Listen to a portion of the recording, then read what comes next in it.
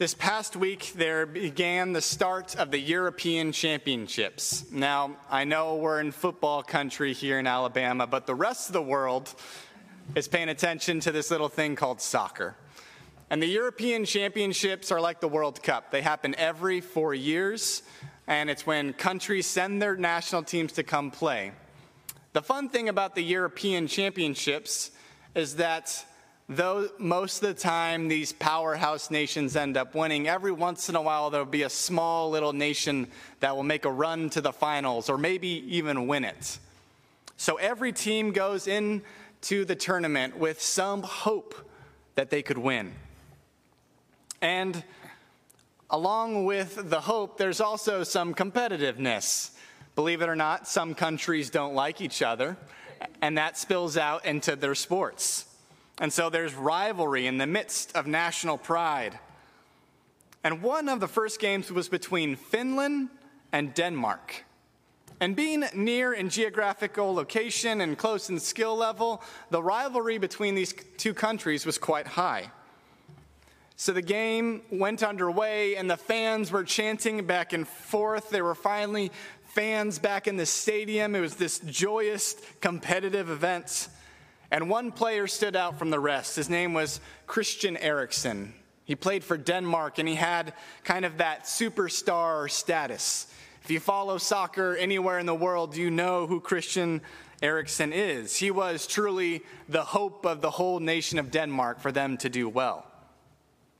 But about 30 minutes into the game, something strange happened. Eriksen seemingly fell down for no reason. And immediately the players around him signaled to the medical professionals to come out quick. Eriksen was in cardiac arrest. No one knew what was happening. They just knew he was unresponsive. And so the Denmark players created a shield with their bodies to block out the cameras, to try to give some privacy to those who are working to save Eriksen's life and to protect him and his family. Finland fans, when they realized what was happening, when they realized the seriousness of what was going on, the Denmark fans began throwing their country's flags from the stands onto the field so that the Denmark players could create a wall of privacy to protect the dignity of Eriksen and those working. So as Eriksen is eventually stretchered off the field, he's flanked by not only the red jerseys of Denmark players, but also the white and blue flags of Finland, providing a shield to protect him. I believe that's the work of the Spirit in the world. The Spirit which points us ultimately to that call to love God and to love others above all else. And as a quick note, Eriksen was recently discharged from the hospital and he survived the ordeal. In this final week of our sermon series, we've been looking at the Apostles' Creed, those words of what do I believe? And we find ourselves on the third aspect, the third part of the Trinity, the Spirit. Now, I think sometimes as Presbyterians, include myself in this, that we are probably a little guilty of leaving the Spirit out of our conversations, out of our prayers, maybe out of our worship, maybe even our understanding of God. This may be due to discomfort, or maybe a feeling of ignorance surrounding the Spirit, or maybe it's fear. We're terrified at what the Spirit might ask us to do. Or maybe it's that whenever the Spirit seems to show up in the New Testament, there's a little bit of chaos and a little bit of disorder, and us as Presbyterians, we're right and orderly in our worship. But let me say, we're not alone in our sometimes dismissive behavior towards the Holy Spirit. Even the Apostles' Creed barely mentions the Spirit. It starts off acknowledging God as creator, God who created the heavens and the earth, the cosmos and the stars, everything beautiful that we see and touch. We can know that God is creator. That's something we can tangibly see and hold on to. It says we believe in Jesus Christ. Jesus Christ, we know that historical figure, the stories we have, how he came to earth, how he lived with people, how he worked miracles, how he taught, that he's born, he suffered, he died, and he resurrected. And then the Apostles' Creed gets to the Holy Spirit, and we're like, all right, teach me about the Holy Spirit, Apostles' Creed. And it says, we believe in the Holy Spirit. And then that's it. Like, that's where it cuts off. And it's like, seriously? That's it? That's all we get? But I think to dismiss the Spirit for whatever reason really hinders our understanding of God and God's work in the world and our lives. And the scripture we read today, the Spirit is described as a few things. One of those aspects is Spirit as indweller, one who both is in God and is in us. The Spirit who is and knows the mind of God, that lives in our hearts, our minds, our conscience. And because of this indwelling, we will never, ever be alone. We will never be orphaned. We will never be abandoned. In our life and in our culture, I think we've seen an increase of isolation, be it due to illness, technology, social anxiety, that little thing called COVID-19. I think we're living in a society that's more lonely than ever. But this passage reminds us that the Spirit will never leave us. The Spirit will hold us and keep us even when our partner says something that really frustrates us. Even when our friends let us down and may hurt our feelings, or maybe a child isolates themselves from us and we're not sure why. The Spirit is with us in that loneliness and in that confusion. And that's incredibly good news. Good news for anyone, but especially, I think, for our culture, who's crying out to be heard and to be known. Another way the Spirit is described is as an advocate. Now, the Greek word is paraclete, which means advocate, intercessor, counselor, comforter, helper. It's made up of two Greek words, para, which means next to or beside, and cleat, to make a call, to make a call about something. So it's someone who's close enough to you, close enough beside you, close enough to the situation to make the right judgment, to make the right call.